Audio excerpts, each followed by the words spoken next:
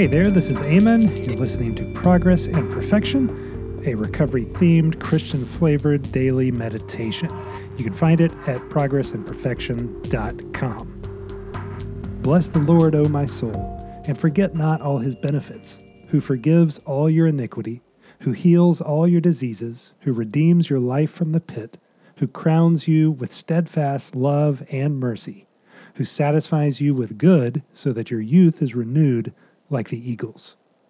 Psalm 103, 2 through 5. Renewal sounds so good when we sober up. That's exactly what I wanted. A little rest, a little clearing of the mind, a little renewal of my spirit. A recharge. And I looked around at some of the clear-eyed old-timers to see pillars of sobriety and hope and what appeared to be well-tended lives. Let me dry out a bit, work some steps, and that could be me in a few years. And I started to listen. These were just people, and invariably the ones whose stories resonated the most and whose sobriety and faith I most wanted to grasp onto pointed toward God as their common solution.